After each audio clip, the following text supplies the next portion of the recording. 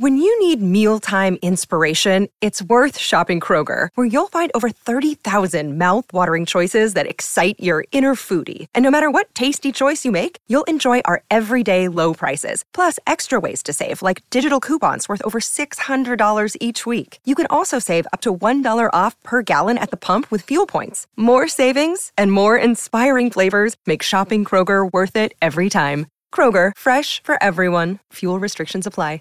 Attention BetMGM customers. Have a friend who loves sports as much as you do? Here's a chance for both of you to earn a $50 bonus when they sign up through BetMGM's Refer a Friend program.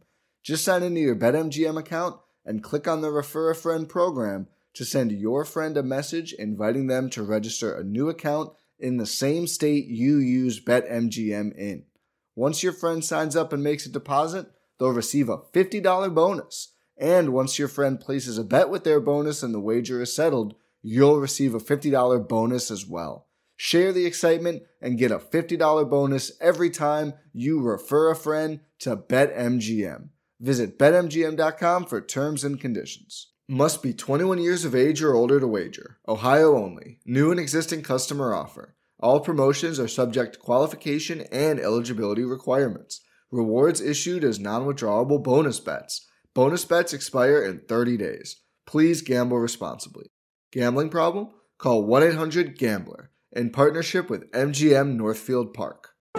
Introducing the Lowe's List for Innovation. While our aisles are filled with innovative products, we've selected our favorites just for you. Like the exclusive Whirlpool washer with industry-first 2-in-1 removable agitator.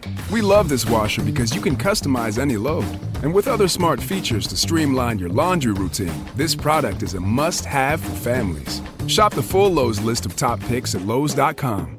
Lowe's, home to any budget, home to any possibility. U.S. only.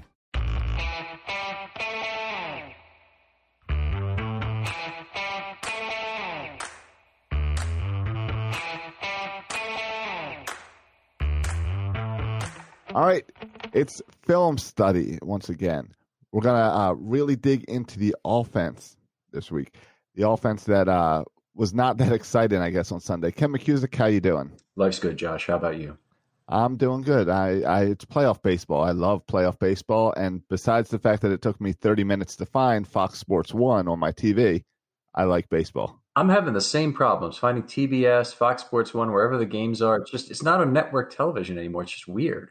No, it's out of control with all these. They're using playoff baseball to put it on their sub channels, not because it's easier for you, but they just want you to know about these other channels. It's no fun. But joining us tonight to talk Ravens is Chris Schisler from Ebony Birds. Did I get your last name right, Chris? Yeah, that'll work. Schisler. Either one's fine. All right, close enough. That works for me then. I never do great with names. So, Chris, how are you doing tonight? I'm doing great. All right. Good. All right. That's great. Good. Great to have you, Chris. Tell us about Ebony Bird, first of all, for starting. Well, it's a fan-sided site, and one of the cool things about it is really Ravens fans doing it for Ravens fans. And we try to be objective and try to get into the nitty-gritty. But, I mean, we live and die on every snap, and that's pretty much what we offer. We know we're not going to out ESPN everyone, so we try to have takes, opinions, analysis out the wazoo rather than, oh, Tim Williams got cut, or, oh, we signed Jihad Ward. Like, we get it. And so that we try to just have good takes on everything, just everything Ravens all the time.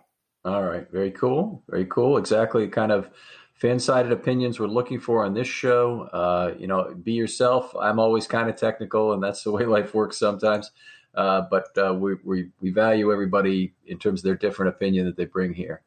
So Ravens kind of dominated this one in terms of snap count, as has been their way since Lamar Jackson took over, 73-51 in snaps, which seems like they should have had more of an advantage on the scoreboard, but 3.8 yards per play really held them back a lot. Absolutely.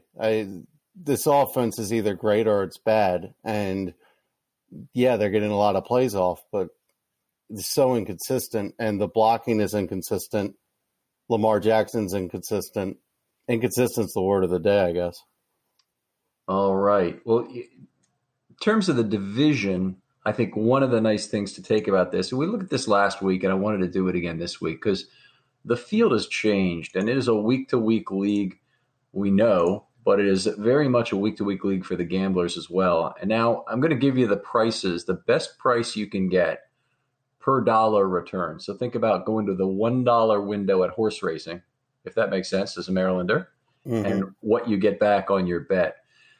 So if you bet the Ravens, your dollar gets you $1.75 back, so it's 3 to 4 odds effectively. You bet on Cleveland, you get $2.75 back on your dollar, including your bet. Pittsburgh, $15, and Cincinnati, $276 if you want them to win the division right now. So in terms of implied odds, that means the Ravens are about 56.8%, and the Browns about 36.2%, with the Steelers hanging in there at 6.6%. Now, tell me, as a handicapper, which one of those do you like best? I'd go with Cleveland because I can see 10-6 for the Ravens, and I can see 6-10 for the Ravens. Their schedule is brutal, and they're playing bad football right now overall. I mean, there's signs of life, but Cleveland, I think, has the better roster. I don't trust their coaching, so the Ravens maybe, but I'd go Cleveland. Yeah, and I agree. I think that price seems a little bit too high to me. Cleveland's next 2 games critical to the Ravens in terms of what's going on. They have 2 difficult games coming up. If they don't lose both of these games, I think they play Seattle the first week, and I'm trying to remember if New England is the second or who it is, but their 2 tough games are now, and then they play about 8 easy ones in a row. So it's they've got definitely a chance to recover, even if they were to be 2-5. But if they do better than that, if they're 3-4, or even if they're 4-3, God forbid, then they're clearly the favorite to win the division at that point. But anyway, the gamblers haven't given it to anybody yet. They didn't give it to Cleveland after Cleveland beat Baltimore in Baltimore, not by much anyway. No, they didn't. They still had Baltimore as the favorite. So odd situation here. The Steelers still a favorite of DeVoa, even at 1-4. A lot of people think the Steelers' defense is probably the best in the division at this point. But, a lot of, obviously some significant questions on offense now, more than there were for the Steelers. Yeah, I don't trust the Steelers right now, but, how do you trust anybody without a starting quarterback in the league? Yeah, there you go. All right, so let's move on to the Ravens game. That's what we promised people. That's what we want to talk about. And I guess the place to talk when we start offense is to talk about Lamar Jackson and what happened in the Pittsburgh game. It wasn't a pretty game for him, certainly. Pittsburgh, my observations, played a lot of zone defense, with the obvious choice being to keep their eyes on the football. They could really afford to do it because their 4-man rush is very effective, which means playing 7 in zone is very packed, and that makes it very difficult very difficult for short passing, but also very difficult to go over the middle as well. So it was certainly a defense that suited the Steelers well in terms of facing Lamar Jackson. Yeah, I think Lamar had a rough day, but I think the whole offense did. The Steelers were very disciplined. The Ravens did a lot of pre-snap motions. When you're playing zone, there's not much adjustment to be had, and nothing really was there was no advantage for doing that. The Steelers played disciplined. They didn't react to pretty much anything the Ravens did, and Baltimore was hoping that they'd be undisciplined a little bit in that passing game and the running game. I mean, the Ravens' offense is very telegraphic right now. Yeah, I would think at least the pre-snap motion of the tight end and H-back, fullback, Ricard and Boyle in particular, who are excellent blockers, would have been able to give the in-motion kind of like a starting of a pulling lineman as you start the play. That should have more value, I would think, against zone defense. In terms of crashing the line, I think it gives more credibility to the run middle, or even the outside zone run to the right perhaps, and then the option to run the football with Lamar that they took advantage of a few times. Anyway, I thought that it was a very poor blocking day for both Boyle and Hurst in particular. They were Boyle and Hurst. I'm sorry, I meant Boyle and Ricard. Yeah, very poor blocking day for those two. And that really hampered the Ravens' run attack, which had its worst game of the year. Yeah, I thought everyone got to their blocks, but I didn't think they did much when they got there. The power at the point of contact wasn't there. Yeah, I agree. They weren't moving people, and that's something the Ravens really should do when they get these 2-on-1 matchups, even if it's Tuitt or Hayward that they're blocking against. But the Ravens had a lousy day of pulling. They were, let me get this right, 10 for 17 on pulls for the day. Bozeman was 7 of 11. Leondo was the only decent one at 3 of 3. All three other linemen were 0 for 1 in terms of their pulls. So that's a lot of problems to not get started better than that. Those blocks often are high-value blocks that will be the key block in opening a hole to get your running back sprung to level 2 where he can start to break some tackles and make a big play happen. Yeah, and another problem that we had was we got great push for the defensive linemen and the linebackers filled. We took defensive linemen out of the play and linebackers were right there. I mean, Devin Bush was well worth moving up for in the draft. It's pretty simple right there. The Steelers linebackers were a weakness last year. They're not a weakness this year. No, they're better. Mark Barron is a smallish guy in terms of the run, but certainly a more useful cover guy than they've had in that position. I'm still not convinced he's a particularly great linebacker, but he's a former first-round pick and former safety in the league they brought up to play linebacker. I think that if you talk to Steelers fans, they really believe that Minkah Fitzpatrick has pulled the defense together in terms of solidifying it by giving them that back-end presence. Well, they kind of have to hope that that's true. Their defensive backs played really well in this game. They played really well. They were all over it. And Jackson didn't see on one interception. I'm just like, how do you not see him? Right. That was his worst throw of the year, certainly, in terms of game management and in terms of the interception itself. Just to miss the opponent there, and then to also throw that bad a pass at that time of the game, and give up 3 points right before the half. Could have been 7. They had the time to do it. Well, it was frustrating because it was just he didn't see him. There's no explanation. I'm looking at that play 5 times. I'm like, there's no explanation. He didn't see him. And he's been seeing the field so well. That's one of his assets as a quarterback so far, as a young one anyway. It was baffling. Right. He uses the backs of the defenders very well. And we saw this particularly in the Miami game. The touchdown pass to Boykin in the back of the end zone was using the backs of the defenders. He threw that ball up, high arcing, lobbing pass. Looked like it was dangerous to throw the ball to that spot, particularly with any defenders around. But both defenders had their back turned to the ball when they threw the pass, which made it a very safe pass. With the zone defense and everybody looking back at the ball, looking back at Lamar, you don't have that same thing. You can't take the same chances on the same size of window that you would with backs turned. That's why back shoulders throws to the outside work. It's a kind of a basic precept of football and of quarterbacking that I think he would have had to pick up by now. Yeah, I agree. I think it was just a boneheaded play, which is uncharacteristic for even a young quarterback like Jackson. All right. One of the other things in terms of a play, and you can pick out anything you like too, Chris. We want to give you the opportunity to pull things. I thought they missed a huge opportunity on first down when they were backed up to the goal line. They were back on the 1 yard line, where on third down was almost a safety, but the first 2 downs were incomplete passes. The first pass did not quite have ample time and space, but he got the ball out quickly, and it looked like there was time to get a long pass off. He had single coverage with Brown at about the 35 or 40 yard line. Single coverage, Brown had about 2 yards of separation. He threw the ball to Andrews, who had one guy over the top and 2 other guys in the immediate vicinity. It was a max protect play, so they held back 3 guys as set blockers on the play with only 2 receivers in the route. But to me, that was a very bad choice, and it was Jackson feeling a little bit more pressured, I guess, because he was standing in the end zone. Yeah, I think the timing of the play was off, and I think when Jackson misses, the timing is usually the culprit. I agree with you on your assessment of the play. It would have been great to see him try and throw to any empty area of the field in the normal range of Brown, which would have been, you've got a wide, effectively arc of area that you can throw it anywhere within that, and Brown will go chase that ball down, and he'll probably get there first.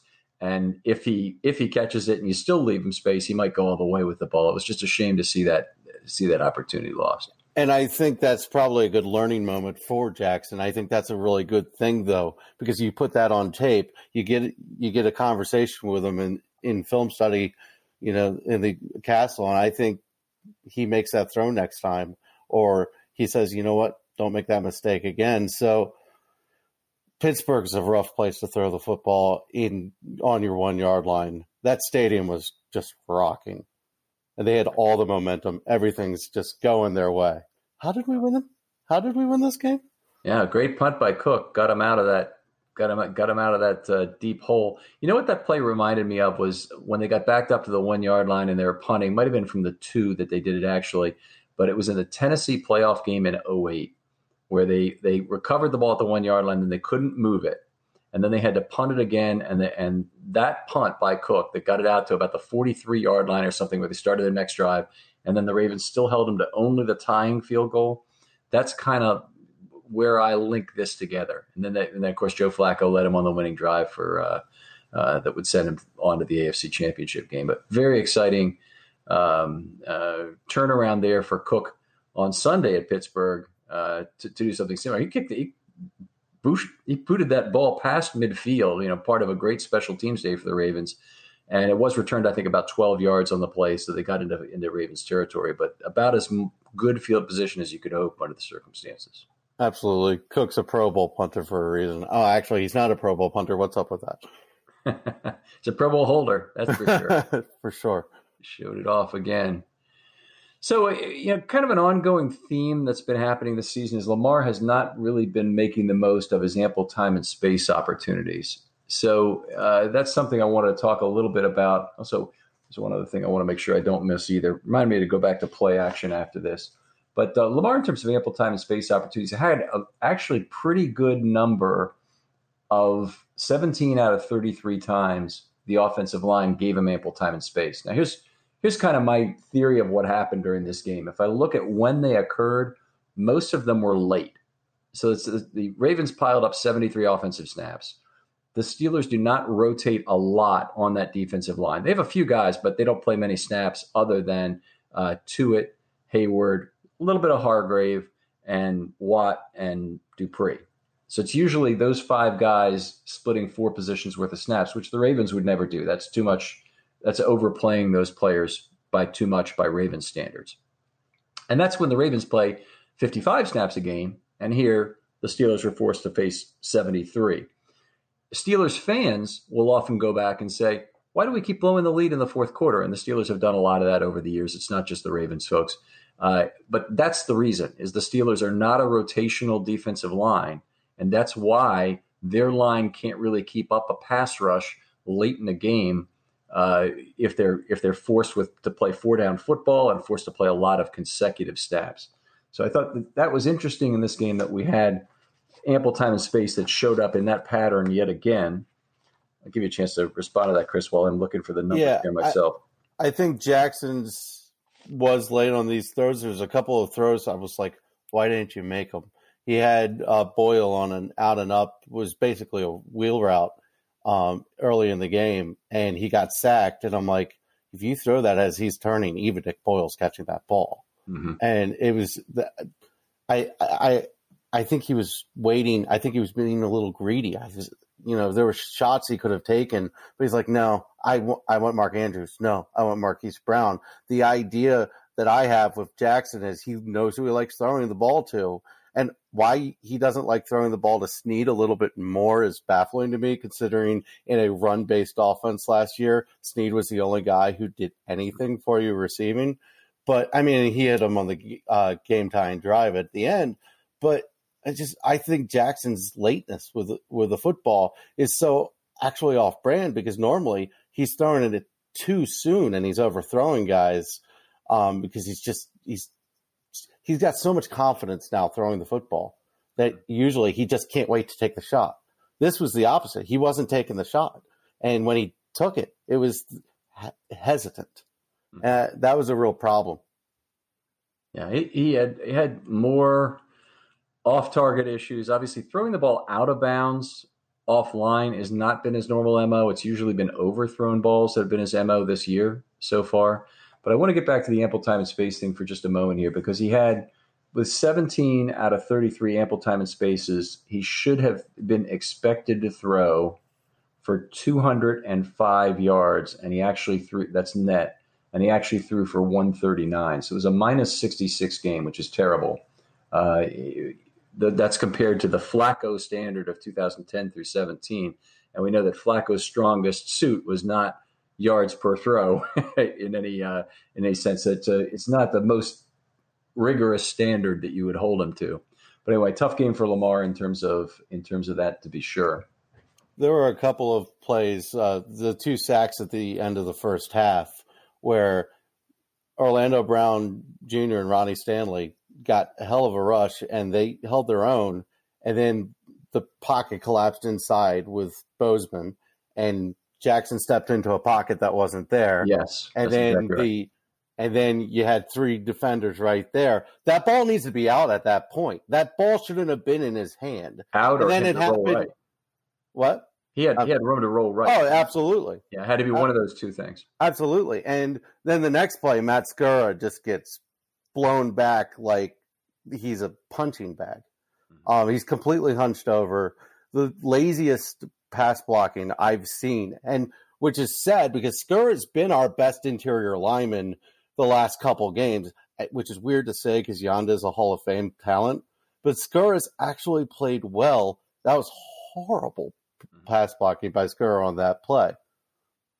Yeah, he can get high sometimes. There's a lot of things to like about Skura, and I want to come back to him during the offensive line segment, Chris. So have what we hold on for just a second on that.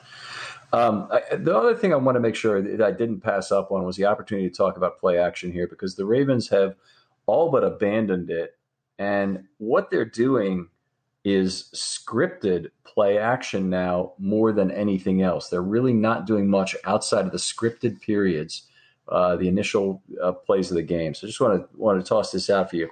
They only had one turn your back to the defense play action the entire game. It was on the 3rd pass play of the game.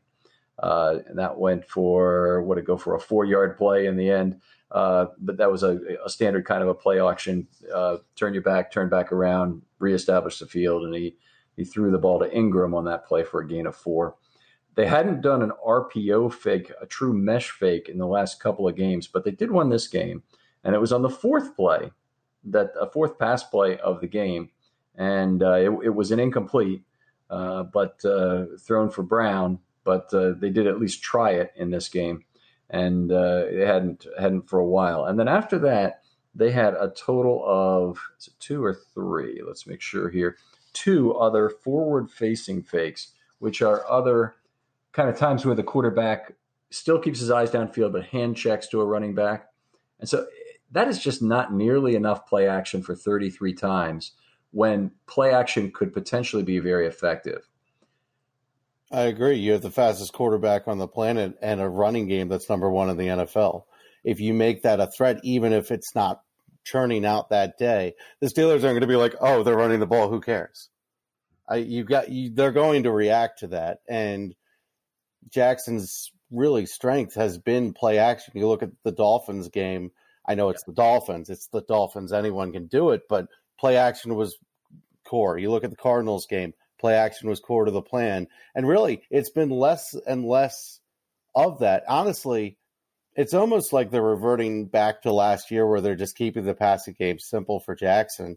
I don't understand it because Jackson's shown that he can do a little bit more. So have him do a little bit more. I know he's having a horrible game. I get that. But have him do a little more. Well, the last 2 games, they've had to contend with having a good 4-man pass rush on the other side.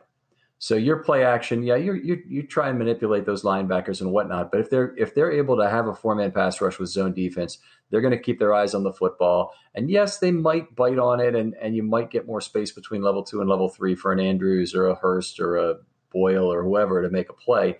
But I think it's probably a little less likely to work, might have been the thing. The other thing I think the Ravens just made it easy on the Steelers was They did too many empty sets where they, obviously didn't have a back, and that takes away any possibility of play action.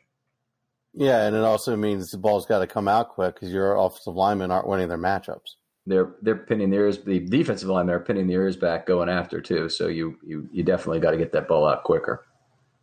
Absolutely. All right. I did want to hit on that play action. Let's keep going, though. I think we talked a little bit about ample time and space. A couple notes on the pass rush, though. The Steelers rushed 4 on 24 of 33 dropbacks. So all but 9, they rushed 4. Now, let me be clear about something with regard to that. Of those 4, they only had a man drop from the line of scrimmage on 3 of the 24 times they rushed 4. Okay, so normally, and if they're the Ravens, I'd have all kinds of blitzes that would be scored 4-2, where I've got 2 numbers, I've got a blitz, I've got a stunt, I've got this and that going on. But I didn't have that with the Steelers. There was a bunch of 4-0 blitzes where their 4 down linemen were exactly who they showed were going to blitz, and that's exactly who came. It's the least deceptive form of pass rush that you can have. The Ravens, by comparison, had to do all sorts of things to generate any amount of pressure in this game. And they generated a little bit, but generally speaking, all they did was force the ball out quickly in very advantageous situations. Yeah, I think the lack of respect that the Steelers showed our offensive line is pretty telling. The fact that, hey, at overtime, they're like, hey, you can give them the ball. That pretty telling. We had one-on-one matchups with guys all day long. And, the worst part was Bradley Bozeman, when he helped, they just took advantage of it. There was one stunt where it was like, are you kidding me? This is so obviously going to wrap around you. Yep, he's got Jackson. Great, wonderful. It's very frustrating because our offensive line just got their butts kicked. It's not a bunch of X's and O's you can draw up on a board. They got their butts kicked. Yeah, they did lose some individual battles. I don't think it was quite as bad as you're intimating there, which is something I always tell people in terms of offensive line play is it's very easy to get drawn into the easily memorable plays. And you specifically mentioned the stunt where Bozeman helped inside, then he had to recover to the outside to hand somebody off to Stanley. He was too deep, and then he had to come back to the inside again to pick up the looping player. I know exactly the play you're talking about. And you're right. I gave half of that charge to Stanley on the play. Maybe I was too hard on Stanley, but that thing is a great memory. It's easy to memorize. It's also Bozeman gave up the French side pressure on the sack that Watt had opposite Brown. So most sacks have multiple people involved. But the point I'm making with this is that we have these strong visual memories that come from the game. And then it turns into he always does this or every time he does that. But that's not really the way offensive line play works. Offensive line play requires, since it has, twice as many at bats in a regular season as a starting baseball player gets, 1,000 plus at bats, quote unquote, you get. You really got to look at it block for block and got to really grade a player and try not to grade him on the worst thing you ever saw. It may be characteristic of it, and I respect the scouts who do it at the college level, trying to project a player to the pro level. But once you're at the pro level, I mean, this is it. There is no higher level of competition. Just tell me about how often he's succeeding in that, because I think that's what really matters. That's fair. And if you look at Bozeman, when it's bad, but it's not that bad most of the time. I mean, the Browns game is a great example of that. He had a decent game, but that one sack early on, it was like, oh, man. And that's really what everyone remembers. So to your point, that is pretty true. But some of the moments in this game just drive you wild. It was wild. ugly. They were preventable things. That's the frustrating thing, is they were preventable by either a technique or just understanding what's going on, or I don't know, hitting somebody. All right. Well, the Bengals unfortunately present a very similar challenge in terms of a talented 4-man rush. They will, I'm sure, continue to play lots of zone. Flacco has been incredibly frustrated over the years, was incredibly frustrated by the Bengals defense, their ability to get home with 4 and prevent him from finding space, for his receivers. I think we could see that with Lamar again. I think we're going to need to really see a good game from Lamar, the runner, and from the the offensive line and the running backs again in terms of getting the run game going. To make sure that the defense, the Bengals' biggest strength, their defensive line doesn't dominate. Yeah, it's the Bengals every time we play them. It's the same story. It's they win up front, and our quarterback can't deal with it. We'll see if Jackson's any different. We can't really count the game that they had against Jackson last year because he had 27 rushing attempts, and he was a wide-eyed rookie who wasn't expecting to play. But yeah, it was his first game. Yeah, so I mean that game doesn't count at all into the evaluation, but I'd like to see us not lose to the Bengals every single time like we know it's coming. I'd like not to bang our heads into the same wall. Yeah, this would be a pretty bad Bengals team to lose to. They frankly look like they could be on the verge of giving in to the tank gremlin here. I mean, they should. If I'm the Bengals, I'm like, should we bench Andy Dalton, make this even worse? Right. That's right. So they have Driscoll, I guess, on their bench. They could just stick him in. Yeah, just let him get slaughtered, and you get the number one pick. Maybe if the Dolphins get a game they shouldn't. You got a top 3 pick. You got two. If you got 2 quarterbacks in this draft, and some people like Herbert as well, then you've got a good chance to get your next guy. Yeah. It wouldn't be an unreasonable strategy. Unfortunately, Arizona might be bad enough to also be involved in that discussion. But they have a tie, so that kind of makes the math a little more complicated for them. Yeah, it does. It does. It makes it more complicated. So if I'm Bengals, I'm just like, let's tank. Of course, I'm a Ravens fan, so that's easy for me to say. You're concerned about it. The thing I love is that the Steelers don't really gain anything from tanking at this point. So the fact that they're down to their second or third quarterback or whoever will be finishing the season for them, is not really helping them in terms of future talent. They've already sacrificed their number 1 pick to get a very good player in Minkah Fitzpatrick, but it was an awful lot to give up if it's a top 10 pick. Well, I was jumping for joy when they traded for Minkah Fitzpatrick because before I'm kind of rooting for them to go 7-9, 8-8, miss the playoffs, but not get the good pick. And now I'm just like, lose, baby, lose. 1-15 is fine with you, right? Yeah, exactly. I was actually hoping for 0-16 at that point, but I knew it wasn't going to happen. All right. Well, let's go into the offensive line scoring. This is something we do every week at this point. Just want to give you a rundown on how I scored it last night with Maureen. Starting with Stanley, he got a B+ on the game as I scored it. He had some negative events, half a penetration, half a pressure, and half a sack, all of those. Fortunately, it was a 73 snap game. He came in at the middle of the B range, and with an adjustment I gave him, it was a B+. He did a couple interesting things happen in this game. One was he got an adjustment, a positive one, for picking up on the neutral zone infraction. Because if he doesn't get out of his stance at that point, the Ravens don't get the 5-yard penalty, which converts that 4th and 6 to 4th and 1, and then they're able to convert it on the next play. But that was a very big play for the Ravens there. Yeah, it absolutely was. And Stanley, I'm not really going to complain about because that's the smallest potato of the problem for the offensive line when he messes up. Right. Yeah, he and Bozeman did not seem to be on the same page in this game. In fact, one of the pressures by Hayward, which I just split evenly between the two of them because it's not obvious, but they were clearly both blaming each other after the play. I don't like the look of that. Talking to each other, and maybe pointing, I'd be okay with that, but they shouldn't be in their face animatedly pointing and obviously angry with each other. And that's what happened. Take a look at it if you want to. I think that is kind of epidemic all across the team. Every week defensively, what do you hear? Communication issues? Mm-hmm. Well, you're having communication issues. If I'm John Harbaugh on the coaching staff, I'm like, okay, we need to figure this out right now because it's all over the field. Right. The offensive line is a special unit that's played very well and among the league's best. It's when something like this happens, I'm especially bothered by it because you got to trust the guy beside you to do his job. And obviously there was some lack of trust in this particular case. It's the third to last play of Q1, the 1st and 10 play, incomplete pass. And also happens to be the play where there was an IDP thrown, on Brown on the play. So you can find it fairly easily by that. But go take a look at that play. Watch the coach's film. Watch it go to the end, and you'll see those two going at it after the play. It's really something. It's not good to see.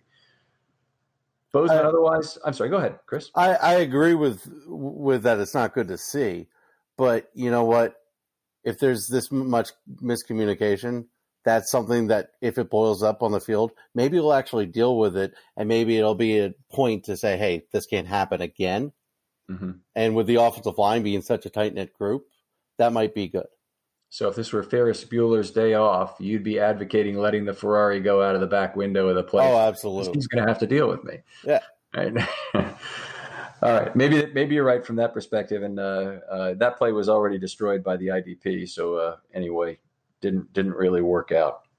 Bozeman didn't have a good game. He was the worst of the linemen as I scored it. 1.5 pressures, 2/3 of a quarterback hit. He had two half sacks, so he ended up with one full one.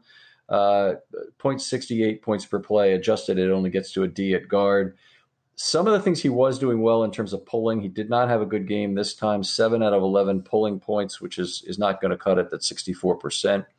He made 7 blocks in level 2, so there's some mobility there. Some of his missed blocks, of which he had 5, I think 3 of them were not getting beat at the line of scrimmage, which is a big deal to me. You prefer to miss a block in level 2, move there, and not get beat at the line of scrimmage if you have the option of the 2. He did have 3 highlight plays as I scored it, so it's not like it was all negatives, and it's not like it was a truly polar result. Bozeman, as poorly as he's played at times this year, and he's been the Ravens' weakest of the 5 linemen, has not had a fall off the charts game like we've seen in past years from all across the offensive line. So no F this year from Bozeman so far. The worst game he had was this one, a D. Well, if you go on Twitter, he's got an F-, but of course, yeah, that polarization of result. Right, exactly. I was trying to point that out. Like, it's not as bad as you think, but God, the bad moments. If there's a lineman that frustrates me, it's Bozeman. And it's like the squeaky wheel. It's like, you again? And that's the problem. It's not even the wheel turns fine. It's this is a squeaky wheel again, and you're just kind of frustrated with it. I need some WD-40. Yeah, well, it'll be interesting to see. I mean, I don't think he's done anything, or I don't think he's done enough to lose the job yet. But he's hanging in there at the C- D+ level now. And we're getting to the point where they might consider a change. I'm not sure that's necessarily an upgrade if they do, by the way. But your options are Pat McCary or Ben Powers or James Hurst. You're not having great options there. I would prefer James Hurst because I know exactly what I'm going to get from him. But I know Hurst is just okay. I mean, he stinks if he has a guy who's got a lot of quickness inside. That's a problem with Hurst. Everyone has a problem. But I know exactly what I'm going to get from Hurst. Here's my take with Bozeman. If Bozeman doesn't get more power in the second level, doesn't stay on his blocks more and spring stuff open, you got to find someone who will. And if you don't have anyone who will, then you might as well just stick with Bozeman. Okay. All right. So we don't really know what we have with Powers yet. I think that's a fair statement. He's the completely untested player. Macari's actually played some already and not played well in the game he played this year so far. But for whatever reason, he's active. So that tells me that the coaches either really value his versatility to play either center or, God forbid, tackle, because the Ravens can't have either tackle go down, or that they don't think Powers is at the same point we assume he is with regard to Macari, which would be ahead of him. I certainly hope he's ahead of him. Let's put it that way. Powers is going to be limited in that he can really only play guard. And maybe he plays right guard, maybe he plays left guard, but he can really only play guard. Macari can potentially play three positions, so maybe he's the guy you keep as. I'm not putting Macari at tackle. Not doing it. Well, I'm not either with his short arms at the NFL level. We already saw some reasons not to do it during the preseason, but I think he would be the emergency guy there. I don't think they'd go to Yanda. That would be another option. If you go to Yanda at right tackle and move Orlando to the left side. Also, I think that'd be very dangerous. One last point about Hurst here is that Hurst in the last game that he played at left guard in the wild card game logged the absolute worst score I have ever had in 12 years of doing this. That's more than 1,000 total individual games scored. Bozeman has been nowhere near that bad. Okay, Hurst had a negative raw score that day. Bozeman, even on a bad day here, was at .68 as a raw score, whereas Hurst was, I think, at negative .13 in the game against the Chargers. So we're talking a totally different stratosphere of actual result. That's fair. I have this Bozeman irritates me. When it's bad, it's just so bad. When it's good, it's just okay. That's the problem. And I don't think you have a good answer here. I really don't. I don't think there's hey, our problems are solved. Right. I mean, I think if Powers were ready, they might be close to making that move. But I still think, until Bozeman really falls off the table with a truly terrible game, he's shown enough so far in what he's done that they're gonna stick with it a little longer. 2 more weeks at this level, maybe I'm thinking differently about it. Then they get to the bye and a change is more reasonable and more normal to be made at that point. So we'll see how it goes. Fair enough. Okay, Matt Skura, let's move on. C in this game. He had 2 very large deductions, which were basically the whole ball game for him. He gave up a sack when he was bullied individually. You made mention of that earlier. He also had the illegal hands to the face, a very costly foul. Called back a big play, but it was a fairly, I wouldn't call it ticky-tack because it did look like he moved Javon Hargrave's helmet. And so doing so, it looked a little bit like a face mask. That cost him another 6 points as well. So .78 at center is not going to get it done. That's a C overall, which is it's not terrible. It'd be okay if I've said all along, if Skura is a C+ player this year and a B- or a B player the following year, that he's going to be tremendously valued in free agency. Now I'm seeing PFF has him as the 5th best center in the entire NFL right now. That makes no sense. It doesn't. He's not bad. He's not good. It doesn't match up with my grading so far. I mean, I'm not completely buying it. I love Matt, great guy, came on our show, tons of inside football information, but I don't think he's truly playing at that level. And one of the things is I don't watch every other center in the league. I just watch Skura play week after week, but I can't point to this year's Skura as being so much better than last year's Skura that he would have moved up so much in the rankings unless the entire rest of the league has fallen off. And I'm not really buying that. Yeah, unless there's a center epidemic I'm not aware of. Yes. There have been some problems with quarterbacks, so maybe you don't know. Let's move on here. Marshall Yanda, a C in this game, by far his worst of the year. He had 4 A's going into this, 4 straight A's, all between an 89 and a 92 raw score. So incredibly consistent. He had a sack in this game. He's actually had quite a few sack shares as I've scored it going back the last several years, but it usually works out to be about 1 2/3 or 2 sacks per year he's been having. This was a sack all his own that he gave up to Stephon Tuitt, and a pretty bad one. 2 pressures, 1 penetration in this game where he allowed a run for a loss, 4 missed blocks, and ends up with a C. He did do a little bit positive in terms of making 3 out of 3 pulls and 5 blocks in level 2, so some positive mobility scores, but not Marshall's best game, to be sure. Yeah, I think Yanda has the right to be a little bit of a human, he's a little fallible, because he's so reliable. But Tuitt's a monster, and I think sometimes level of competition has to be put into play here. I mean, to go against him all day long, yeah, I expect better from Yanda, but it's not like I'm going into next week against Bengals being like, we got a Marshall Yanda problem, guys. Yeah, well, he's going to be facing Geno Atkins next week, and there is an adjustment for quality of competition, by the way, Chris, in my system. So but I would be the first to admit it can never be as much as the difference in competition can possibly be, because I limit it to 0.10 as the most it can be. All right, let's keep going here. I gave Brown a B. I'm not going to get into him because we've talked about some of the things here. He did give up half a sack. He did have an IDP penalty.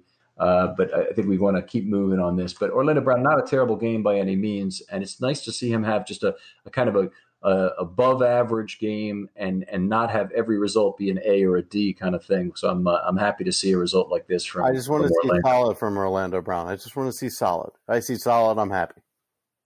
Yeah.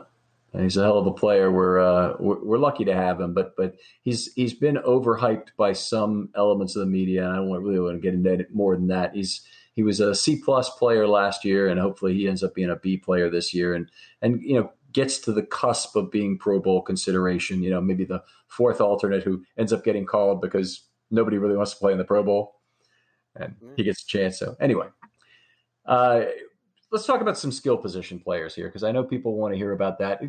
Pick out anybody you'd like to talk about first, Chris. Well, I think Nick Boyle, we're getting really involved with him in the passing game, which makes no sense when you have Hayden Hurst and Mark Andrews to me. And there's a really good point to get Boyle some passing targets is because, he's not just a blocker and you have to take him seriously. But to throw a ball down the field, it ended up being intercepted with him going above his head. I mean, first off, the throw wasn't that great, but I mean, if you're going to make that throw, make it to Mark Andrews or Hayden Hurst. It's pretty much that simple.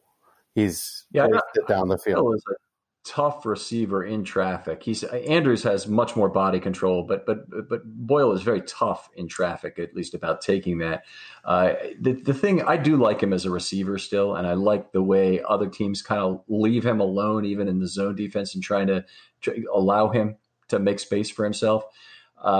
What really bothered me about Boyle's game here was that he had a lousy game as a blocker. Just was missing blocks, and it kept showing up in our offensive line notes where he's having to take a partial credit for a missed block or something that happened with a loss on the play that I had to say, 86 got beat by blah, blah, blah, and that's what happened kind of thing. It's just a shame. Both he and Ricard, really bad blocking games in this one. Yeah, and when Boyle's not making great blocks, you're not getting the value out of him, and then you could have another receiver on the field because you're not getting what you're supposed to get from him. There you go. That's a fair point. They did make some use of Snead and Hurst in this game as receiving options other than Brown and Andrews, which I thought was fairly positive. Obviously they found Snead for a couple of longer balls on, what was it, the drive that tied the game up for the first time, right? I think that sounds right. Where they hit him for 14 and maybe they hit him for 11 earlier in the drive, I want to say. It was a couple good throws. It might have been 9. But anyway, Snead a couple catches on that one drive.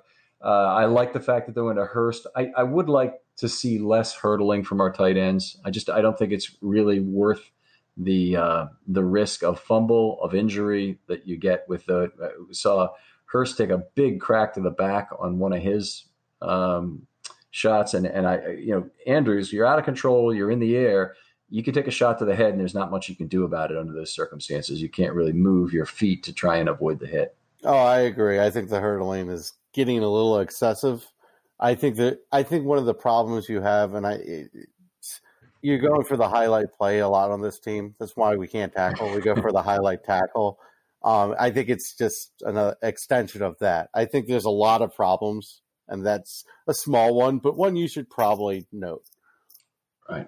They could take their time with that and not do it. Anything to say about Brown or Andrews in this game? I would like to know where Miles Boykin is. But Marquise Brown, if you're not going to attack down the field when you get soft zone coverage, I just don't get it. You have to at least make that a threat, and that's my biggest problem. I don't feel like we ever really took a shot, and part of that's the offensive line, but he's so fast. It doesn't take long to get him open down the field. And, Snead's just a thing that everyone needs. He's reliable as all get up. Right. I would agree in terms of taking shots with Brown. You have to do them prophylactically just to show you can. And it does not take long to get I want to say Joe Walsh throw, but that's not it. A Walsh throw out, where the receiver is going to get it between 41 and 43 yards down the field. And that's usually far enough that there's just going to be either one corner along the sideline with them if they're playing single high, or, that's really the place where you'd like to hit them. I'm bothered by the fact they're not trying that more. When they did try it in this game, and they tried late to it was Roberts, wasn't it, for effect in the left corner of the end zone where he threw it 5-6 yards out of bounds. Yep. And that would have been a big throw for Jackson if he made it. And it was like, oh, it was there, but he just didn't do it. Yeah, it's funny because he went for an even lower percentage pass to Hollywood Brown that won the Arizona game. An even lower percentage pass. And even though Hollywood did good things down the sideline to make space for himself by keeping his route separated from the boundary and leaving Lamar room to throw him open. I mean, he had that sort of space with Roberts on that throw. The ball had to come out a little bit quicker, and he had to be a little bit more sure of firing it to the back 4x4 corner of that end zone, which is not an easy bucket to drop that ball in, but it could have been done. Well, that's the inconsistency with Jackson. You really never know what you're going to get from him as a passer. I think he's exceeded your expectations. If they were reasonable coming into the season, his expectations are exceeded. But the inconsistency, I think the Arizona throw, that was just him showing he was special. He's just a gamer. That's what that was. But the Seth Roberts throw, I was like, oh, that would have been a moment. Yeah. That would have been a moment. That would have been like Torrey Smith in 2011. It would have been a great one. Mm-hmm. All right. Hey, Josh, what do you got for us in the mailbag? All right. Just a couple questions we're going to take care of today. First one up is, do you guys understand the reasoning that the Ravens offense is running so many plays out of empty back sets? To me, it seems like poor strategy as it allows for minimal deception. Okay, so we addressed that a little bit earlier in the show, and I tell you what, that's from Brad McGowan, is it? Yeah. Okay. Yes. We're going to have him on a film study short to explain exactly that topic, because he's got some really good ideas on it. I want to make sure we give him the full time to air those. And by the way, when you're contributing questions to Film Study Mailbag, we'll pick the best ones, and the plan is to do film study shorts on them week after week. So, Chris, I think we addressed that a little bit earlier in the show. Do you have anything to add in terms of the empty sets? The only thing I could say is if you spread things out, you can create options for Jackson in the running game, and you have lateral quick routes. We have a lot of speed. It's hard to keep up with. It's not that good of a reason, but I'm trying to put some thought process into it. Okay, so you would, in some ways, you would give up the option for play action to get the defense spread out even more. Yeah, I also think if you have a ball coming out quick, you have a lot of in-breaking routes. Jackson throws in the middle of the field better, and we have speed that's hard to keep up with laterally. That's the only thought process I can really come up with, but I hate not having a back in the backfield. All right. Right. All right, very right. good. Your deception is Lamar Jackson. Yeah, pretty much. All right. So Ian wants to know if the offense should utilize more under center two tight end sets in order to help Lamar. Okay, so under center is another play action gain. That's the primary gain of being under center. The other one is you can run a QB sneak from there, which the Ravens have not been as good running short yardage plays in the post-Flacco era. Flacco was the master of the quarterback sneak. He and Yanda really understood the dance steps very well to make sure he got 1 or 2 yards. And right to the very end, he was doing exceptionally well. Going out of shotgun, it's always seems risky to me, even on 4th and 1.5, to get that yardage. Whereas it never seemed risky on 4th and 1 with Flacco to try and get that yardage. It's actually surprising. It makes sense when you say it, but you're like, Jackson, the fastest quarterback on the planet, not as good of a quarterback sneak as Flacco. It's one of those stranger but true things. Well, Flacco was, obviously was bigger to start with, but also he just understood the dance steps with Yanda so well in terms of what key he needed to read off Yanda to make his move into level 2 and find that spot. It makes sense. All right. How do you respond to the people who are saying that the Ravens have no offense when they're still first for points, third in yards, second in rushing, and 14th in passing? Yet we're all coming out of this game as this offense is horrible. Sometimes they have an offense. That's how I come up to that. Sometimes they have an offense. When things are clicking, it looks really good. When things aren't clicking, it looks really bad. Yeah, they got up to a 17-7 lead in this game, and they did a lot of things right, despite the fact Pittsburgh was getting a lot of pressure on them. And I did like that. And they did it without big plays. Really, they didn't have a single play over 24 yards. They only had that one play for 24 that was over 14 yards. in those first 3 drives where they built up the 17-7 lead.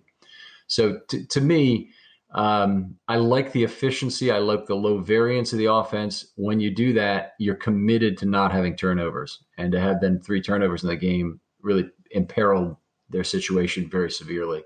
But they can easily win games without turnovers and that kind of offense, particularly if they're willing to continually to make good mathematical judgments with regard to fourth down. I've been a big proponent of what Harbaugh has been willing to do this year in terms of gambling there. All right.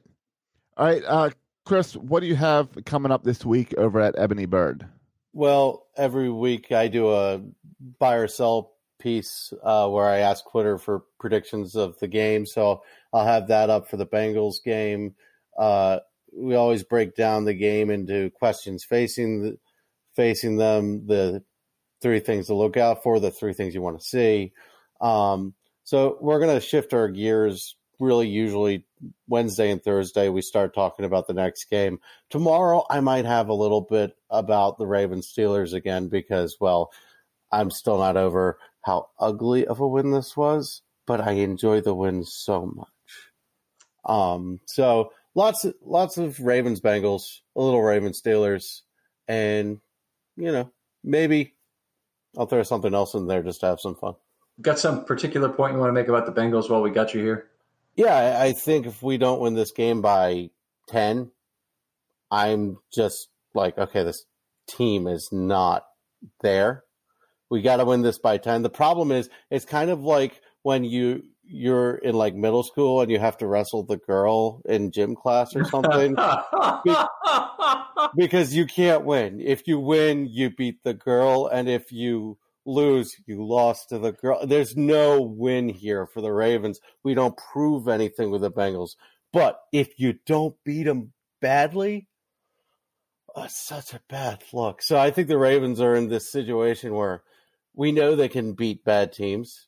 I need to see if they can beat a team. We had the Seahawks and the Patriots coming up. Bengals aren't going to tell me a damn thing about the Ravens. But okay, I want to, and they could tell you the wrong thing, but I want to see them. I want to see how this team puts away a bad team. I want to see them lead by 2 touchdowns, midway through the third quarter, and I want to see them put the game away methodically in a way that's, just soul crushing to them. Yeah, and I think the Steelers game could be an outlier. I think Mason Rudolph, they did a really good job game planning that. And I think when he went down, the whole stadium was like, let's do this for Mason kind of thing. And by the way, the Steelers play that really well. They learned from the whole Shazier Strong thing, how to rally around a guy. Just everything was just snowballing out of control. I mean, nothing was going right. And we won a game. So this could tell us something good, but I think it could be the outlier. I think that could be much worse than it actually was. And this team isn't right now. It's just not right. So if this team worse than the 4-5 team that won the division? I think it's about the same. It might not be a whole lot different. We didn't know we had Jackson at that point, but it's an interesting parallel to really ask that at the same point. Let's see. Let's wait until 9 games are in the books this year and make the same point made, because then we'll know if Jimmy Smith is back. We'll have a lot more information, obviously. Oh yeah. Is this Bengals game an important game for other targets to open up and kind of showcase a little bit, or at least get more experience with Brown and Andrews beat up? Well, yeah, we need to do that anyway. We need to get Miles Boykin involved. We need to see Hayden Hurst make more of an impact than like 2 throws, 3 throws a game. We need to get other people involved because everyone knows who Jackson wants to throw the ball to. I actually think that's the biggest problem. He wants to throw the balls to Brown and Andrews every play. Well, that is a problem. And obviously one of the things two of the things I'd like to see. The first is I'd like to see him do what he did in week 2 against Arizona and manipulate the defense by pump faking or by showing a pass to Brown elsewhere than where it's going. And that's how Andrews got so open down the sideline for the first touchdown. If you want to say one other thing, I want to see the play design use Brown and use Andrews as decoys in order to draw the coverage away, do crossings, clear outs, all that you need to do to then find space for some other players. It could be Snead, it could be Hurst, it could be Justice Hill, who we really haven't seen anything from yet. But it'd be nice to see him get a ball in space, particularly in level 2, not just behind the line of scrimmage. In the Cardinals game, they used Brown as a decoy for Andrews. Yes. And it was close to what you're talking about, but you still are using the core ingredients.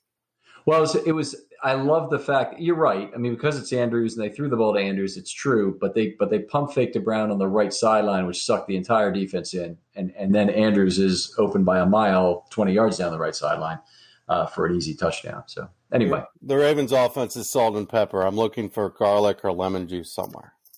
Fair enough. All right, Ken, filmstudybaltimore.com. You mentioned the short that we'll be doing later this week. What else is up? So we've got shorts coming. We're not sure we're having a Know Your Foe episode this week, and not surprisingly, there's nobody really stepping forward for the Bengals Know Your Foe element. I'm still looking for somebody. We might be able to get it done, and we might not. So I'm sorry about that, folks, but we might not have a Know Your Foe episode this week. We have offensive line article out now. We have the defense article. It includes a lot about how the cornerbacks really won the game for the Ravens this week against Pittsburgh. I really believe it was those three guys who were the stars on defense, in addition to Ferguson. And just a lot of stuff out there. Please go comment there. I'll be sure to answer everyone you do. If you have a sophisticated question or a longer question, drop it in the comments. I'll contact you about doing a film study short. All right. I want to get one more mailbag question in because one just came in as we were closing out the show. At Josh Soroka. No. I didn't tell people at the beginning, but you can get your questions in through Twitter, #FilmStudyMailbag. Commenting over on the website, Film Study Baltimore, or if you comment on this or send me a message on Facebook, that'll also get your question into Film Study. And this is from Van Scott, who is wondering what would the effect be of using Hill as the feature back instead of Ingram? If you want some more of his thought process, it's getting someone with more speed back there. Yeah, more speed, maybe similar power, less of a pass blocker. Ingram's been a very good pass blocker this year. Hill attacks the body correctly for a man of his size, but isn't tremendously effective as a pass blocker. We need to see more of Hill as a receiver. I think it does make sense for him to take more snaps, to get a few more carries, to try and get him into space with the football. They haven't really opened up this playbook completely through 5 weeks. I don't believe we've seen all the layers, and we saw how loath and slow that Roman was to bring out layers of the playbook last year, even though he wasn't the offensive coordinator. They really layered in those run concepts week after week when Lamar came in. There's a lot more to be done with Justice Hill. He's one of the exciting players they could do more with. My problem with the whole replace Ingram thing with Hill is that Ingram is more likely to make something happen by breaking a tackle, whereas Justice Hill, the biggest problem we're having is we're making the blocks and we're not springing anything open. We're not getting that extra big block in the second level. If we were doing that, we'd need to see more Hill. I think we need to see more Hill anyway, but that would be my caveat to that. Hill in the preseason had outstanding cutback ability. We really haven't seen that in the regular season yet. It's a different caliber of player. Players tend to be in the right spot and be faster to the right spot, but still it's something that I'd love to see him get more opportunity to. Oh yeah. He's fast. That's one thing you know. All right, that's great. So I think we gave people plenty of homework for the rest of the week. Check out Ebony Bird, check out Film Study Baltimore. And I want people to go check out the latest Section 336 because we had a new hitting coach that the Orioles just hired on this week, and really interesting conversation about how you develop these young hitters using both the mix of technology and just traditional body motion. So check that out. I want to go and I want to listen to that, Josh, but I want you to tell me something about it. Is this guy a huge proponent of the walk as a leading indicator? I don't believe so. He's more on just hit-in, not we didn't get into plate discipline. We got more into hit-in and swing mechanics. Okay. But it's an interesting move by the Orioles because we all know they're hiring a bunch of new people, bringing new guys in. This guy is 27 years old. We're talking a hitting coach that's younger than some of the baseball players. So that's very interesting. That's exactly what I'd want. Yeah, no, it's definitely going to be interesting to see what they do. So, all right, guys, well, enjoy the rest of your week. Let's hope for a little bit more offense maybe next week.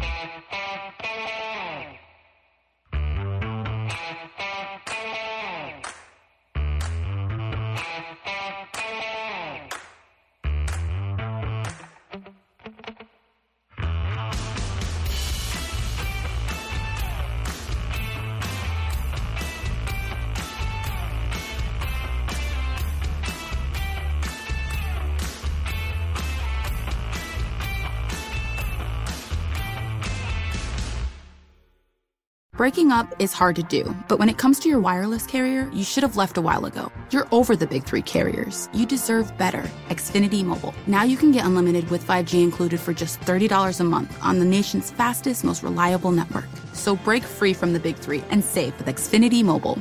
Take the savings challenge at xfinitymobile.com/mysavings to see how much you can save when you get Xfinity Mobile and Internet together. Reduced speeds at 20 gigabytes per line. Most reliable based on Root Metrics US report. Results vary, not an endorsement.